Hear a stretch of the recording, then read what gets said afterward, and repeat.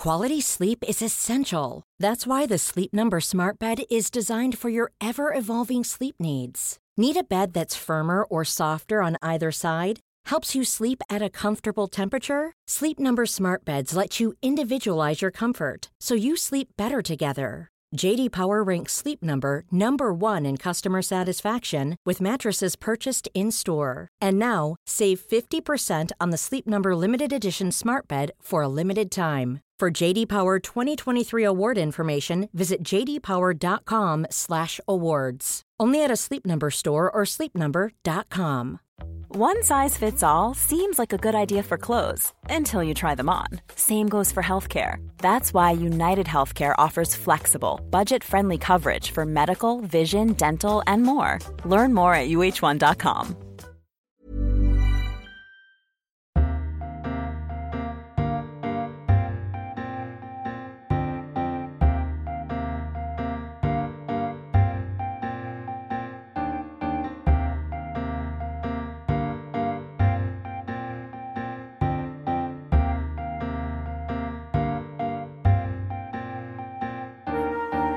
Welcome to this week's episode of the TLS podcast. I'm Alex Clark, and Michael Keynes, an assistant editor on the TLS, is here with me. Hi, Michael. Hello, Alex. How are you? I'm all right. I've come to rest after 12 days, I think, of literary festivaling, which has taken me to Cheltenham, to Manchester, back to Cheltenham and back to Manchester, and finally home to Ireland overnight. I've had some really, really nice chats, including a lovely event last night with Nick Hornby, whose book is about the twin geniuses of Prince and Dickens. Oh my goodness, what a great pairing. It was so interesting and so fun, and I always like talking to Nick, but it was kind of revelatory and fascinating. I really enjoyed it. I thoroughly recommend the book. What have you been up to? Alex, you've completely outdone me. I did go to the Cheltenham Literature Festival for the first weekend. How did I not see you there? Well, I was going to say we didn't bump. I only went to 2 events, and then I hid in the Rare Bookshop, and it was great. The Rare Bookshop, just opposite the town hall, is like a fantastic cavern of beautiful books. And the events I went to, one was okay, the other one was very meh. So I won't name any names, but I think I could have done better myself. I could have got more involved, like you. I was sort of putting my interview hat on, but I will say I had a very nice first weekend because I was with Stanley Tucci, but I ended it.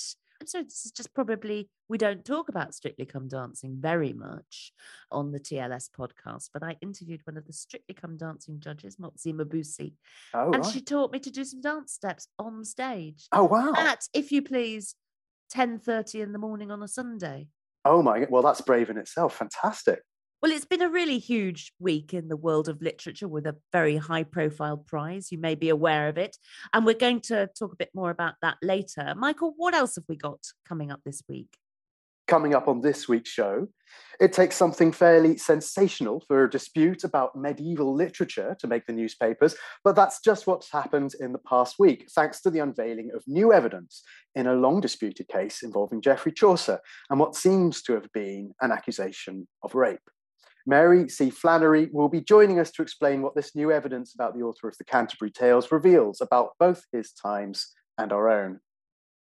But first, as previously discussed, we are going to be talking about the Booker. And as I was bombing across North Wales, I mean, within the speed limit, obviously, listening to the Booker Prize winner being announced on BBC Radio 4's Front Row by Samira Ahmed, who always does just such a brilliant job at these things. Toby, of course, was there. And Michael, you were also there in a sort of capacity. Yeah, I was virtually there. You were virtually there. Toby, you were literally there. Yes, hello, yes, I was physically there. I have been to sort of Booker things in the past, and I've, as we have, been to quite a lot of these ceremonies, and it seems quite a long way to come from the sort of rubber chicken years. Is that fair? Will you go and there'd be some chat, and then there'd be a chicken breast, an awful lot of speeches, and then that would be that. But I mean, we didn't have the equivalent, for example, of Dua Lipa doing the event, and it wasn't at somewhere as funky, I suppose, as the Roundhouse. Sorry, it's funky marks me out as an old person, doesn't it? Anyway. And now, Bucks Fizz present the Booker Prize. Exactly. Thank you, Michael. Not quite. Oh, yes, actually, that old. Toby, paint a picture of words of what it was like last night. Previous years, pre-pandemic, it was always the London Guildhall, wasn't it? Which is, incredibly grand and beautiful, and there's sort of a rarefied atmosphere. And it's very posh, very glam. But the Roundhouse is, as you said, it's a little bit funkier. There are gigs there. I was at a music gig there rather recently. And I guess it did lend itself to a slightly more raucous atmosphere. And it had it all. As you say, it had Dua Lipa, who gave a little speech about books and what they mean to her. It had Camilla, Queen Consort, presenting the prize, as she has often done in the past. There was chicken. It was pretty nice. I wasn't too rubbery. I'm very, very grateful for it.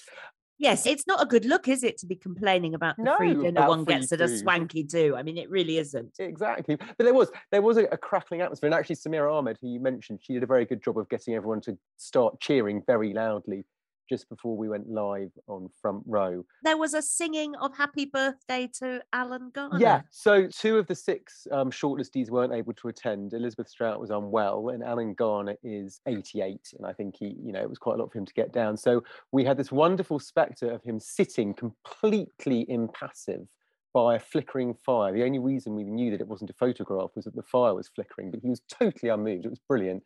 And then everyone sang happy birthday and he very slowly cracked a smile and waved. And that was a really lovely moment. For those of us who were listening on the radio, we didn't see the wave. We just heard him saying, "Thank you very much." Very quietly and very kind of sweetly, but he clearly wasn't entirely going to join in with the sort of antics, as it were. Maybe enduring it would be unfair, but yeah, there was a sense that he was just going to let everyone else get on with it. As these affairs often are, no one knew who was going to win. Everyone had their bets on this person or that person, Percival Everett, Elizabeth Strout, Claire Keegan, etc., etc. I'm not sure how many people had tipped she and Karen Tanaka to win, and there was a great amount of delight when he did. And he gave a fantastic press conference afterwards. It was very charming, very funny. Seemed very relaxed, given the sort of the glare of the whole occasion. It's quite a thing winning the Booker. I talked to Damon Galgut after he won it last year, and you don't just win and win a lovely amount of money and then get your books sold in vast quantities, all of which is wonderful. You sort of have to go on a global tour for a year, which is very exciting. He's still on it. I mean, he was there last night, wasn't he? And I interviewed him last week in Manchester. I'd seen him a couple of days before that in Cheltenham, because it is, as we know, sort of autumn literary festival season. And I don't think he's been home for quite a long time, the poor fella. It's a wonderful thing and a great privilege. But if you are the sort of person who spends their life, at home writing books, it can actually be quite a lot to deal with, this sort of roller coaster of being rolled out at festival after festival to talk about yourself and your books. And it's exhausting as well as exciting. And you're not writing while it's happening. And you're not writing exactly. The next book. I mean, this is all a terrible advertisement for the Booker, because it seems like, I think antics is the word for it, really. It begins with this kind of circus, and then you trap a writer and mean they can't get back to their desk, which if they're a real writer, that's what they really want to do, is be writing. It's a luxurious trap. Yes, you get all this money and attention and acclaim, but then you're kind of theirs, and they need you more than you need them, actually, in the end of the day. You are a wonderful curmudgeon about the book and all prizes, and I respect that. Are you always curmudgeonly, Michael? One, I'm always curmudgeonly, yes. But no, I mean, my point about the Booker really is they didn't offer me any rubber chicken, so I'm not on the take from them. But I do think that there is something about this kind of prize, this particular kind of prize, where it is created by publishers to artificially boost a bestseller that is very circus-like. And so in a way, this year's ceremony is quite emblematic of that. It's a kind of repositioning, a long overdue repositioning for the Booker, where it's kind of going, this is a marketable piece of serious literature, or the booksellers prefer the term literary fiction, which doesn't really mean anything. I think if you're actually a critic or an actual reader, what is literary fiction? It's meaningless. Or a writer, indeed. Or a writer, indeed. Yeah. What the hell is that? I don't think, indeed, that this year's winner would know what that really meant. In fact, he referred to his novel as a fantasy novel. Right, yeah. He said he wants to find it, wants it to stay on the fantasy shelves and not to be found on the realism ones. Listening to Shihan Karunatalaka, his speech, it had to be truncated on the radio at least by Samira Ahmed, because he could clearly have spoken for an hour. And it was such a brilliant speech. He was so obviously, delighted to have won, but so impassioned about why he had written the book and what it meant and what he wanted it to show? How did it feel in the room, Toby? Electric. It was really exciting. And yes, there was that bit when Samira had to sort of shut him down because they were running out of time, and he sort of didn't let her. And no disrespect to Samira, but everyone was rooting for him just to carry on saying what he was saying, because he was damn well going to get it out. And he was really well received. And as I said at the press conference as well, he was fantastic. He fielded some awkward questions, some clever questions, and he did the whole thing with humour and grace. When I say I was virtually there, I was only virtually there really for that press conference. He fielded really well all kinds of crude questions like, how are you going to spend your winnings? Yes, someone said, oh, I understand that your publisher didn't have enough money to actually get you over here, so I believe the Booker Foundation paid you. Are you going to pay for your return ticket? Yeah, he dealt with that with amazing grace, really. He just, wow. This man's just won the Booker Prize, leave him alone. Not really any questions about the book either. I think I've sort of seen the follow-up to that, because it has indeed appeared as the sort of top line in the report. And it is crazy, isn't it? Actually, that is depressing. I would suspect it was also, however, the funding of his journey, whatever it turned out, was actually, if anything, speaks to his publisher, Sort of Books, who are a small independent. And obviously, if somebody from, HarperCollins, Penguin, Random House, whatever, those enormous conglomerates would not have problem finding an airfare for an international writer. But a tiny publisher, it represents a huge amount of investment for them. And had he not won, which, they had no idea whether he was going to win or not, they wouldn't necessarily have got a return on that money, and to sort of demand that of them, which is why it was completely appropriate that the Booker paid for that. But yes, I just thought it was an incredibly patronising and impertinent question. Anyway, let's say how wonderful it was for Sort of Books, because it is great that really small presses can profit from these awards. Yeah. And I think we can all, cynicism or not, I think we can all be behind that. How amazing that you, Toby Lichtig, fiction editor of the TLS, have secured an interview with the Booker Prize. Well, yes, using my intrepid journalistic skills, I've managed to track him down, and I hope you will enjoy listening to the interview. So I'm here now with Shehan Karunatilaka. Hello, congratulations. Hi, thank you very much. Thank you very much for slotting me in. I know it's probably been a crazy 24 hours. It has been a long day and a very short night because I didn't get too much sleep. But it's fine. I'm still running on the adrenaline and the coffee. Good, glad to hear it. What does this mean for you and your writing, this prize?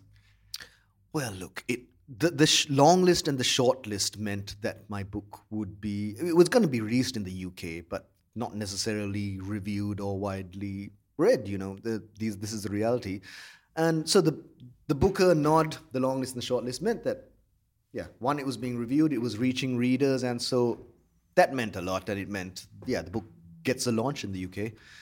But I have no idea what this means. This means that this is going to be read far more widely than I thought. Usually when you write a book in Sri Lanka, you hope that it might get published in India. Which is what happened, isn't it? It was Penguin yes, India.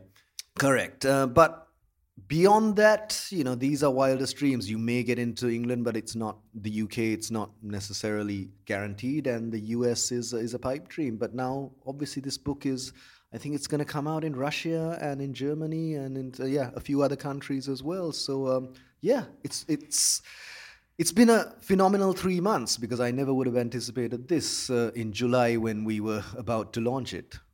When was it? So it came out 2 years ago in India under a different title, didn't it? Correct, yeah. And when was it picked up by Sort of Books? Because that's a small publisher that publishes you over here in the UK.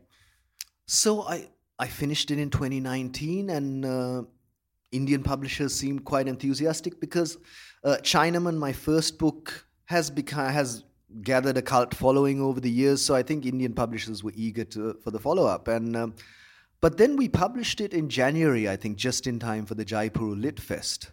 And we didn't know the looming pandemic was going to put us indoors for the next 2 years. But in that time, it really struggled. It really struggled to get a UK publisher. A lot of people who were fans of Chinaman found this difficult, weird, confusing, and it didn't seem like these are things that could be fixed in edits. So, in the middle of the pandemic, dealing with other things, I was facing the real possibility that this may not be read outside the subcontinent. And then I called on my old friends from Sort of Books. So Natanya Jans is Sri Lankan. Grew up here, but she's Sri Lankan, and I met her husband, Mark Ellingham, in Colombo during the Chinaman years, and I've written for them, and they've always been a quite generous with their feedback. So I've sent short stories to them and even stuff there that they weren't publishing, and they've given me feedback. So in this time of need, I sent them the manuscript of Chats with the Dead, and I said, do you mind just looking over it and telling me if I have a chance publishing it in the UK? And I got such a generous response in terms of notes and pointers, just saying that we think it's a terrific book, but it needs significant work if it's going to appeal to a UK audience or audience outside Sri Lanka. So then, and then me and my agent asked them if they'd like to take it on, and thankfully they said yes. It's obviously fantastic for you, and it's fantastic for Sort of Books. I mean, it's wonderful, to my mind, to see a small press get this kind of accolade. And it strikes me, everyone talks about it being a golden era of small presses. I think that's true. Do you agree with that? And how important do you feel the small press is in the current literary climate? Well, look, I was grateful to have such a wonderful editor. And I think when you are one of a handful of books, and it's the same with big agents versus small agents, big publishers versus small publishers, it's the difference between being in a big machine and being a small cog in it, but as opposed to being one of a few authors or a few books that have been published that year. And I really benefited from that attention. I wonder if a larger publisher would have been as patient with this manuscript and would have spent so much time rewriting it. Let's talk about the book itself. So The Seven Moons of Maali Almeida. Who is Maali Almeida? Maali Almeida, well, I suppose that's what you find out throughout the book, but on the surface, yeah, he was a war photographer. That was his main job, but he was also a gambler. He was also a closeted gay man in the late 1980s in Sri Lanka.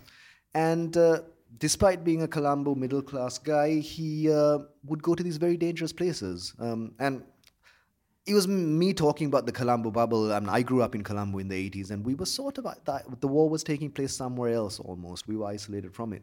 But this character, out of choice, would go to these very dangerous parts of the country, up north and to the east, and in the south when there was violence then, and would photograph acts of violence and dead bodies and so on. And he finds himself dead, much to his... maybe he's not so surprised to find himself dead, but he's surprised and astonished to find that there's an afterlife, because he, having seen so much of Sri Lanka's wars and atrocities, he was convinced that the universe is just a big random casino and a dice roll, and there's no one presiding over it. And then to wake up to find out that there's actually is an afterlife and there's some very complex rules to it. That's really the confusion you find him in the first chapter. So that's who he is, but you find out a bit more about why he is and his different relationships.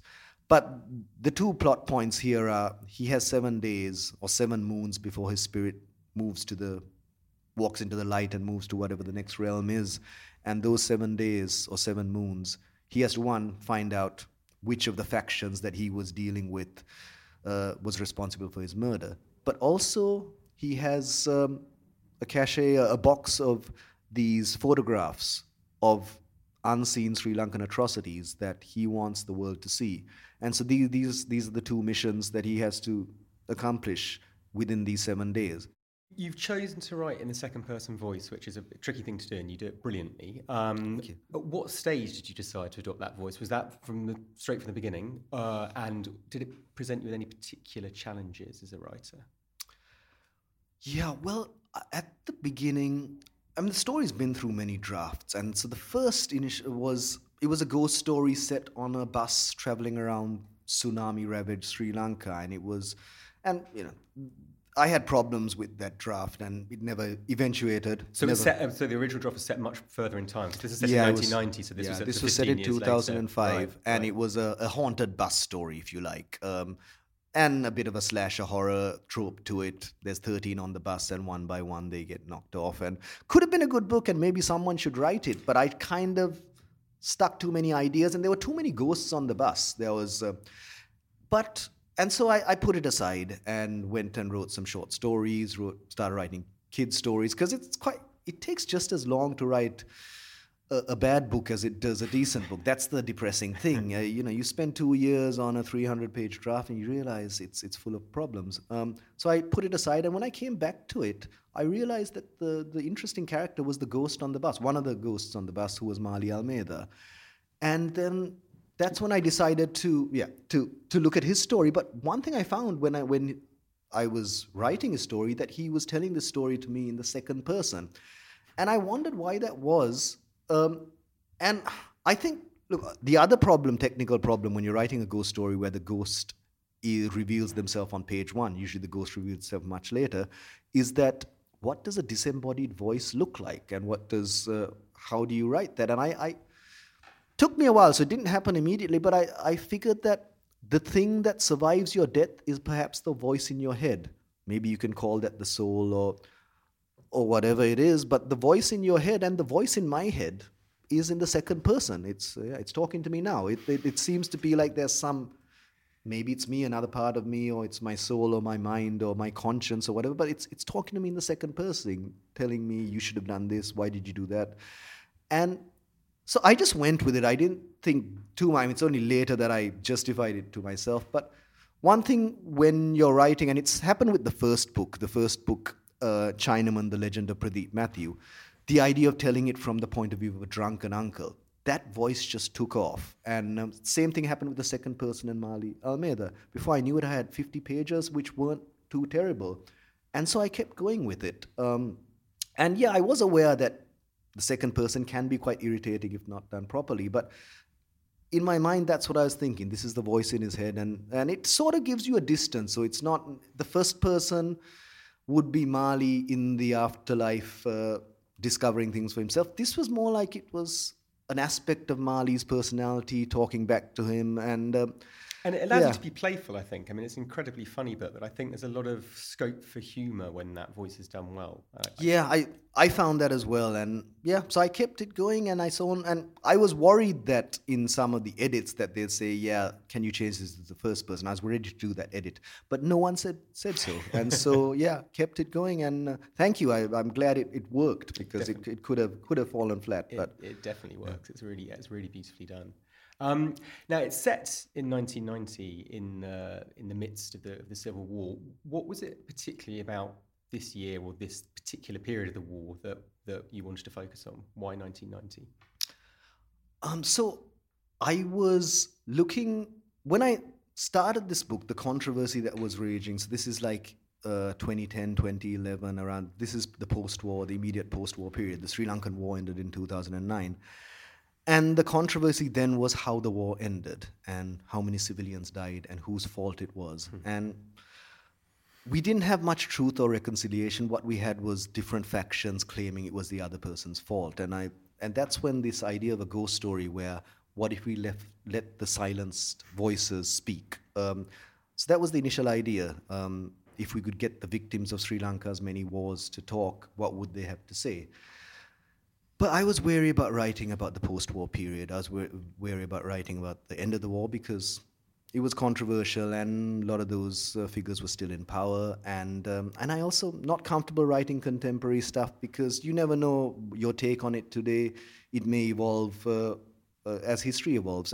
But 1989-90, the other obvious date would have been 1983. That was when the anti-Tamil pogroms that happened, and many tracked that as the start of the escalation of the conflict. But there have been many books written about 83. And again, I wasn't sure it was my place as a Sinhalese Buddhist male to write about this tragic event in the Tamil minority's lives. So, but 89, I just recall, because I lived through that period as a teenager, I just remember how uniquely messed up it was that we had 3 wars happening at the same time. So we had the ethnic conflict between the Tamil separatists and the Sri Lankan or Sinhalese government. And we had this Marxist uprising among working-class southern youth that was happening at the same time. Very violent. They would take on the state, and the state would fight back and abduct a lot of radical students, and whose bodies would either disappeared or bodies would turn up. And then we also had an occupying force, the Indian peacekeeping force. And for a murder mystery, it's always good to have multiple suspects. So this automatically, perhaps that's where the character of Mali Almeida, he had to be a character who was able to take photographs for the LTT, the Tamil Tigers up north, as well as document the carnage down south and move with the Sri Lankan army and so on. The epigraph says, "Father, forgive them, for I will never." Does Marley forgive them without wishing to give too much away?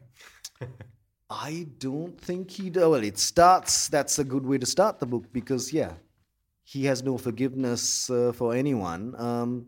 But perhaps, we have the character arc and maybe he learns to...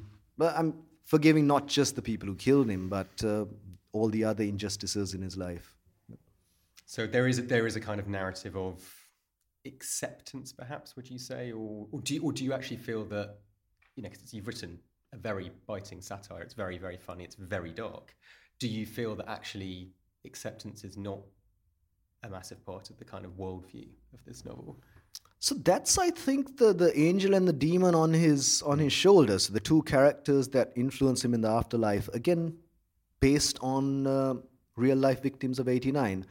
Dr. Rani, based on Dr. Rajini Thiranagama, who was a Tamil moderate who was assassinated up in Jaffna for speaking out against the LTT and their atrocities. There's her, and she advocates moving on. She says there's nothing you can do about what's down there. You need to just make peace with things and move on. Forgiveness. Whereas there's Sena Pathirana, who's based on a less famous figure, Daya Pathirana, who was perhaps one of the first campus Marxists to be killed in the mid-80s. His view is, no, you cannot forget. You need to avenge because there is no justice down there. But in the spirit world, we can use whatever means we have to right the wrongs down there. And this is the thing, and you're never quite sure which side Marley favors. At different points in the story, he's sympathetic to both of these voices. But the fundamental question, I think, of the book is, do we go back and address our past and look it in the eye and deal with it? Or do we bury it and forget about it? And this is something that has plagued Sri Lanka to this day.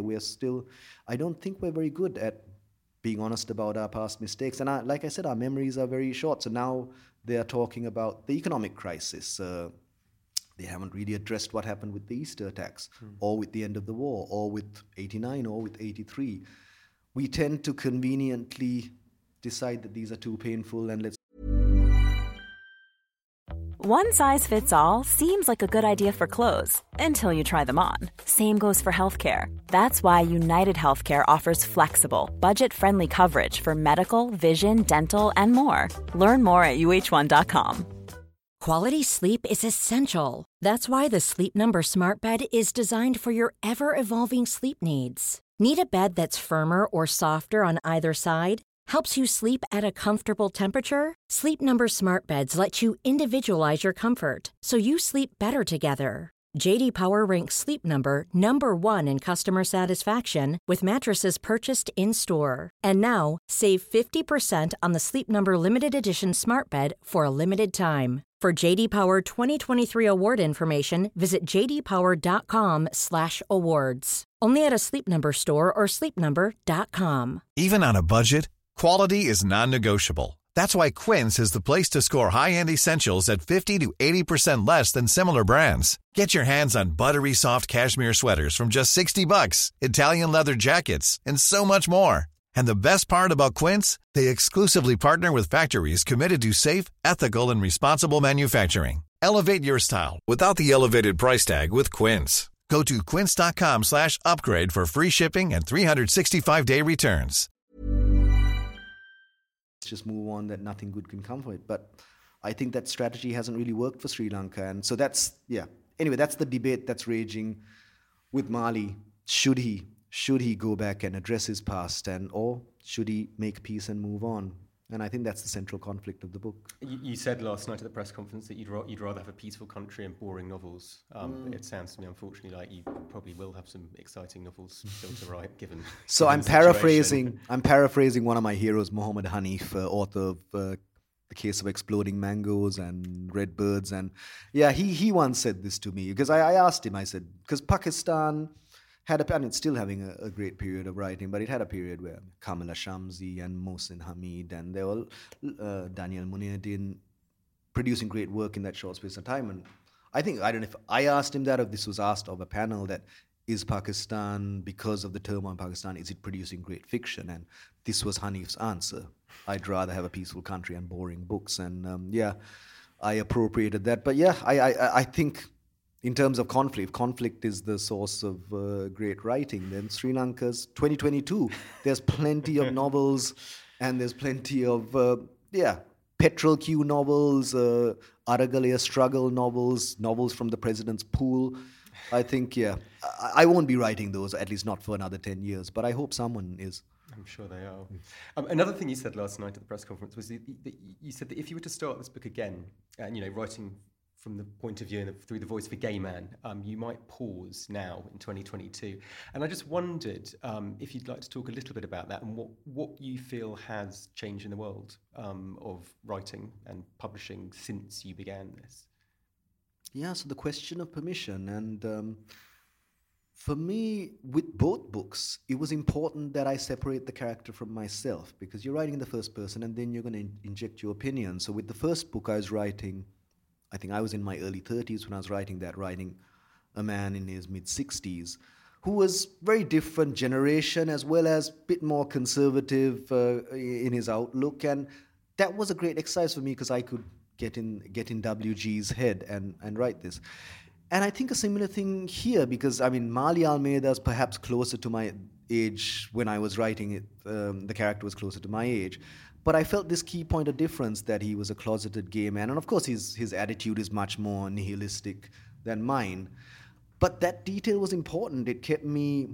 It gave me a way into the character's way of thinking and outlook.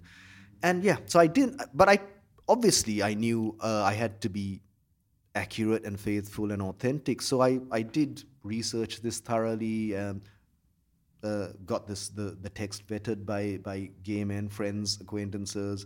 And so I took the care to do that. It would give me pause now. I'm toying with the idea of writing with the central, from the point of view of a female character, which is, but again, I would say I shouldn't have to ask permission, but I should do it responsibly and do it well. Let's talk briefly about Kurt Vonnegut, because you have cited him.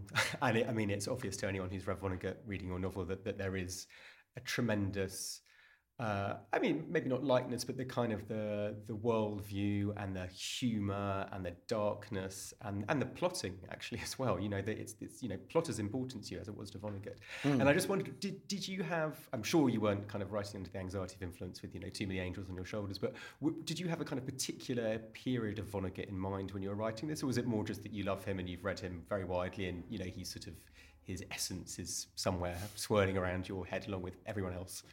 Yeah, so I've thanked Uncle Kurt, and I've thanked George Saunders and Douglas Adams. George Saunders, we should say as well, he was the last person to win the Booker Prize with a novel set in the afterlife. So with Talking Ghosts, yeah. Talking Ghosts.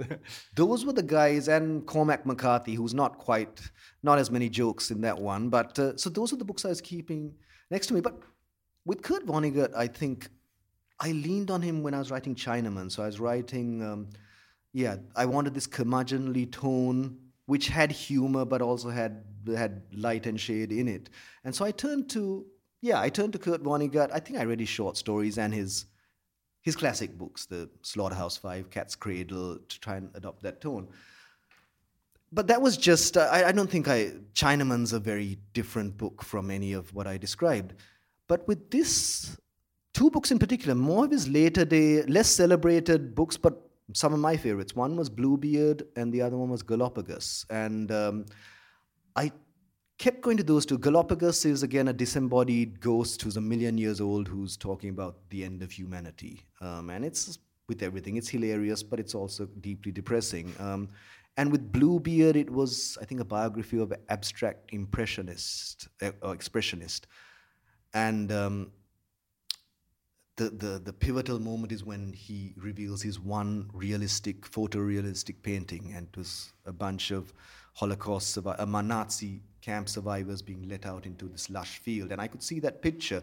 And these two things, I don't know if appropriated is the right word, but I've used them, the idea of these photographs that reveal big truths. So that's your box of photographs. That's Marley's box of photographs. That's the box of photographs. Yeah. And this disembodied ghost trying to make sense of the past. So But also, you have these books. So I had The Hitchhikers 5-part trilogy. I had Lincoln in the Bardo and The 10th of December right at hand. So when things aren't, and sometimes it's good to just, before your writing day, immerse in these books. And so I think, yeah. Was Joseph Heller there as well, or not particularly? I mean, I know some reviewers have picked up on that, and there's humour, there's war, but there's absurdity. So confession, I've started Catch-22 many times, but I have never finished it. Me too. Okay. Me too. Is it okay to admit that? This is a safe space. It's fine. We can both admit that. Okay. I hope our listeners feel the same. Yeah. Well, look, I think it's our fault, not Joseph Heller's. I'm sure. But yeah, I haven't given up on him. But yeah, but I can see the similarities. But yeah, let me read the whole thing and figure it out. I'm going to let you go in a sec, because I know you've had an incredibly busy day. I'm just going to finish by asking how on earth you're going to cope with the next year or so, because obviously this is a tremendous achievement and you're going to be very busy, probably flying around the world, going to festivals. You might even try to carry on writing a bit if you're very lucky. What are you going to do? You don't have to answer that if you don't want to. Well, I don't know is the short answer. I mean, it's been 24 hours and I probably need to get some sleep and think about what the next 12 months mean.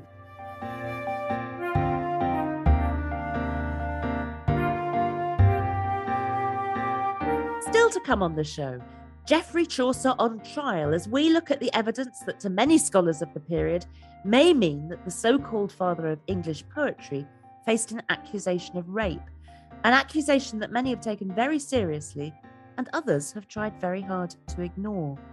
And if you've enjoyed what we've discussed so far this week, let me remind you that you can subscribe to this podcast for free wherever you normally get your podcasts, and you'll never miss an episode.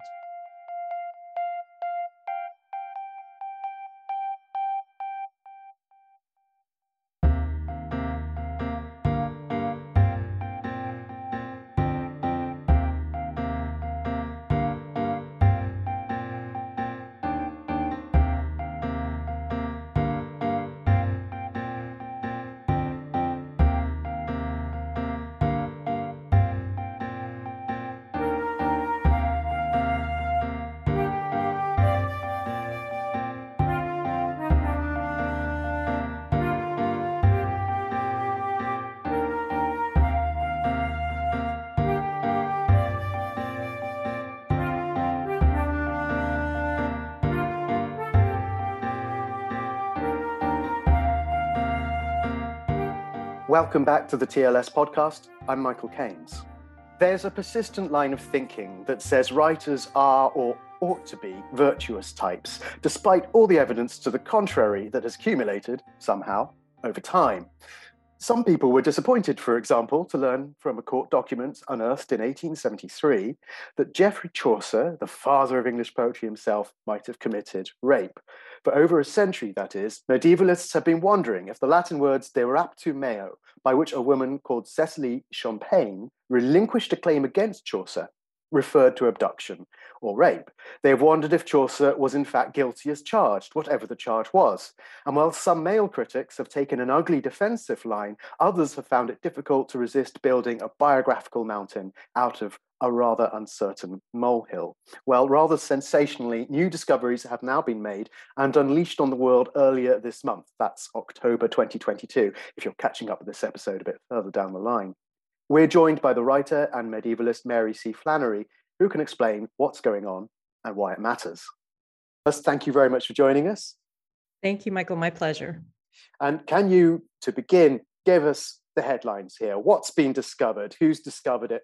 Why does it matter? All right. So what's been discovered consists of two documents that were unearthed in the National Archives thanks to the collaboration of two people, Professor Sebastian Sebetsky of the University of Toronto, and Ewan Roger, who is the principal medieval records specialist at the National Archives. And essentially what they have discovered are two documents that relate to the case between Champagne and Chaucer. And that's how it's been thought of until now. The first document actually dates from before the original quitclaim that released Chaucer of the charges related to de raptu meo. So this is a document dated to October the 11th, 1379, that shows that Champagne and Chaucer were actually co-defendants. in a case that was brought as a charge under the Statute of Laborers by one Thomas Stondon. So this was already an incredible discovery because up till now, we have been thinking of these two people as having been on opposite sides of a case. Now it appears they were co-defendants, and then the context was something completely different from sexual assault or abduction. This was a labor dispute. And Stondon was claiming that Champagne had left his employment before the agreed end of that term of employment, and that Chaucer, who had taken her into his employment since then, had not relinquished her when asked to do so. So this was already just an absolute game changer of a document. And then they found a second document dated from a little bit later, in which we see that Champagne had appointed two attorneys to help represent her in this case. So for me, the most exciting thing about this discovery was that it brought in a context that really wasn't even on the table. It hasn't been on the table for the last 150 years. And so that's what's got people in a tizzy at the moment. Of course, what remains to be seen is precisely what that phrase de raptu meo might mean in the context of such a dispute. What's going on here? That's really the question that remains. I mean, when I say, why does it matter? I mean, I suppose we're not looking here at a cut and dried case, which I think so many people would to make it one way or another. It's a case of taking another piece of evidence, listing the urge to say, oh, this is case proven. I mean, is this another way in which it matters? It's not just about saying guilty or innocent. It's about look at the convolutions of trying to understand history, of trying to understand this period, of trying to understand what happened in this one instance. That is absolutely right. And, you open by saying that people really want to think about writers as virtuous, but in Chaucer's case, they also really want to think of them as likable. That's the quality that they want to hang on to. And it's something that has been present in criticism and discussion of Chaucer for hundreds of years. John Dryden, writing of him, said he felt when reading Chaucer that he'd sort of stumbled upon a soul that was congenial to his own. And it's that congeniality that's really stuck, and it sticks even for Chaucerians to this day. And so that, for me, was the real eye-opener here. Yes, these documents say something about Chaucer and about Champagne. We're still not entirely sure precisely what that is, but what they also tell us is something about Chaucerians and people who read Chaucer, who like Chaucer. They tell us just how invested people are in that notion of Chaucer as a likable figure. We want to be free to like him. Isn't that so interesting that it should have alighted on him particularly? I wonder if there's any reason that you think that that's the case. I wondered, just hearing that, whether it was because we have this idea of the conviviality that's built in to the Canterbury Tales, this person who's sort of gathering us all round and saying, listen to these stories that do expound and elaborate on human frailty and desire and all the sort of virtues and, of course, the vices. Absolutely, Alex. And in fact, I think you've really put your finger on it there. That conviviality is something that emerges partly out of the whole conceit behind the Canterbury Tales, right? The notion that this is a tale-telling competition between lots of different sorts of people on the road to Canterbury. But it also emerges out of the way that Chaucer inserts his own avatar into these texts. The fact that he presents himself as one of those pilgrims, as someone who's a little bit hesitant to speak up, as someone who's a little bit embarrassed about some of the rude tales that he's about to tell. It's in the Miller's prologue, for example, when he apologizes to readers and suggests that they might want to turn over the leaf and choose another tale if they don't want to hear about the harlotry or the bawdy ribaldry that is going to be really present in the Miller's and Reeves and Cook's tales. So it's something that Chaucer himself builds in to so many of his texts, but really the clearest example of that is, of course, the Canterbury Tales. That makes perfect sense. But in a way, I'm surprised that it extends to scholars and academics and really close students of Chaucer beyond a sort of wider readership, in the sense that that paints a portrait of Chaucer kind of manipulating his audience and his readership. And we know, of course, that he is. I mean, you can see it in the text, is a master manipulator of tone and reaction. And he is a sort of trickster in that sense, in a way. But I'm surprised that somehow that's got under, as it were, the kind of defenses of people who've spent their lives studying him. Or am I being very naive about the ability of academics to kind of have that sort of distance and objectivity? It's an awful thing to ask an academic. No. It's something to which we all aspire. We definitely aspire to that objectivity. But I think it's particularly complicated in Chaucer's case for two reasons. The first is this notion that we have of him as the father of English poetry, right? That sort of paternal figure in English literary history, which automatically builds in both a kind of reverence, but perhaps a kind of intimacy. You know, this is someone responsible for where we are today in terms of literature, in terms of poetry, English literature particularly. But I think it's also related to the way that we tend to, if you like, sell Chaucer. You know, one of the things that's become more and more common, especially since the 20th or across the 20th century and up to the present day, is the way that translators, adapters, even teachers of Chaucer tend to emphasize just how enjoyable he is. You know, we want people to be wanting to study him, to be wanting to read his work, to be constantly coming to see new dramatizations of his texts. And so the thing we tend to emphasize is not what a fantastic versifier he is or how philosophical he is or anything like that. We tend to emphasize how entertaining he is.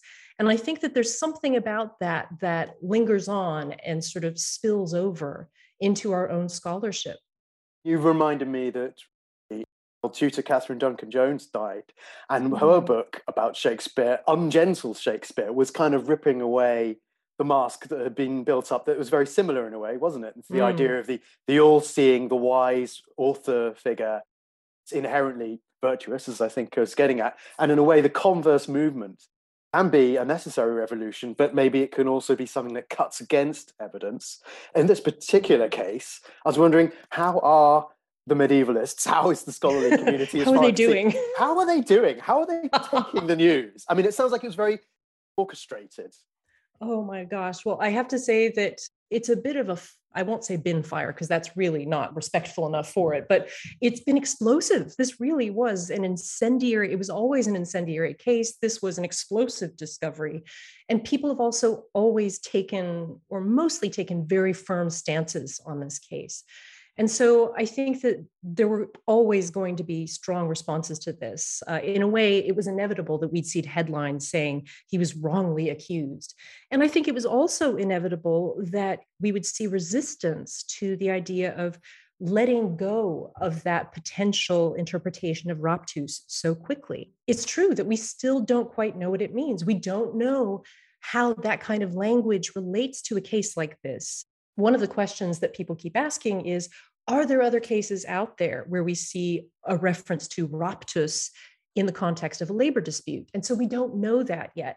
And I think that that uncertainty is also some of what leaves room for people who have been invested in this notion of, you know, accountability, making Chaucer accountable for certainly the discourse of sexual assault we find in his work, as well as this potential charge from which he was released. I think there's a lot of resistance to just saying, well, it's done now. It's over. Let's let it go. And so you're absolutely right. We do have extremes. And then of course we have some people in the middle who are just trying to get everybody to calm down and, you know, let's take a moment, step back. Step back from the thing that isn't a bin fire. Yes. So in other words, this is a sort of, in this area of Chaucer studies, this is basically a sort of new chapter now. There's going to be a whole heap of work and investigation and thought that we'll try and clarify. And I suppose one of the questions that people listening might be thinking, I'm thinking, is to what extent more generally does it matter? Evidently, it's very important in Chaucer's scholarship, but we come back so often, don't we, to this question of how do we separate the author, the creator, and the life? I wonder what your thoughts about how it will resonate more generally. Well, I think it is a discovery that has forced scholars certainly to confront the issue of where they might be driving their own work because of their own investment, because of their own interests. it has reminded us of the importance of objectivity. I mean, the fact that it's quite interesting, isn't it, that for 150 years, we haven't had somebody saying, well, I wonder if it might have been something like a labor dispute. So I think that itself points to, if not a kind of blindness, maybe perhaps a blinkered approach that scholars are now seeing, okay, we need to be mindful of how we approach these subjects. And then, of course, there's the issue which has always been there because of this potential charge of raptus linked to Chaucer, of thinking about, well, what do we do when we love a piece of writing or we love a work of art, and that the artist responsible for it may not have been that great of a guy? So this is a debate that, could go on forever and ever. You can have a few more podcasts, I think, to cover that with someone else. This is a good idea. Okay, a spin-off. Yes, carry on, spin-off episode. You're absolutely right. It feels like it's come up in so many different contexts with so many different artists and creators. And the thing that I often feel doesn't kind of get said is that as a consumer, and I'm not talking about people whose lives are dedicated to something, but just as a consumer of the culture, you, in a sense, you can't excise it from your life. It is there. I suppose I'm actually thinking about somebody like Morrissey, who now has, clearly views and opinions and attitudes that are abhorrent to lots of people, including me. But whether I decide never to buy another piece of work that he creates is one thing, but I actually can't go back and sort of expunge him from my brain and what his music meant to me. But on the other hand, the other side of that is, neither do you want to minimize the damage that somebody may have caused to another human being just because that human being isn't famous and didn't write the Canterbury Tales. It feels like something you can never quite resolve. It does, but I think it's for that very reason that we shouldn't let go of it.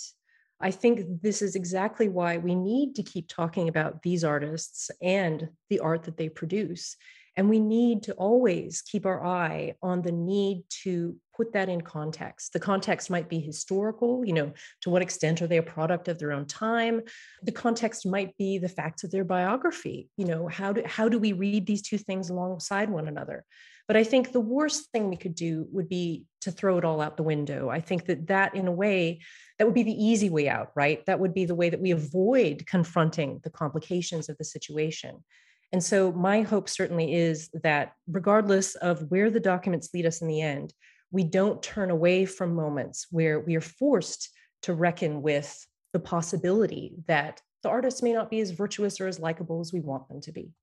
That's also a great sea change, isn't it? And I think one that has general implications. It's not just Chaucer, obviously, but also that this new discovery, or these discoveries, really kind of expose the need in a way for more, that we have a hunger for more. I've got to ask you, Mary, as we run out of time, is there a particular Chaucerian find you would like to make yourself somewhere deep in the archives? What would really matter to you? What would change the game for you?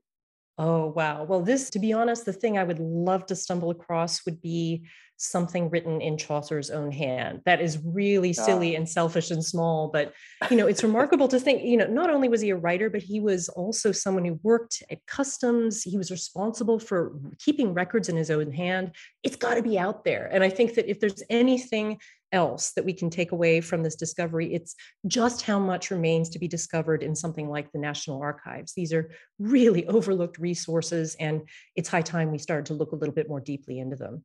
Oh, that's a wonderful positive note, I think, to take away from this really. Yes, let's be positive. Let's take that positive. It's out there. Go get it, medievalist. Get it. Well, all of this you've written about so brilliantly in this week's TLS. I've read the piece, a few times now, and I love the clarity with which you describe what is something quite complicated, for general readers. So thank you so much for doing that, Mary, and thank you for coming on the podcast today. Oh, thank you so much for having me. It's been a pleasure.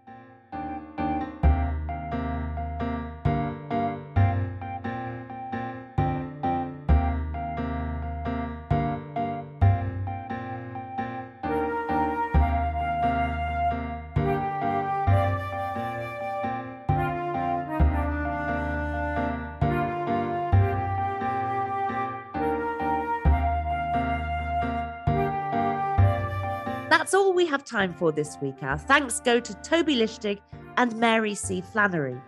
Thank you for listening to this episode of the TLS podcast, produced by Charlotte Pardee. We'll be back next week, but for now, from Michael Keynes and from me, goodbye.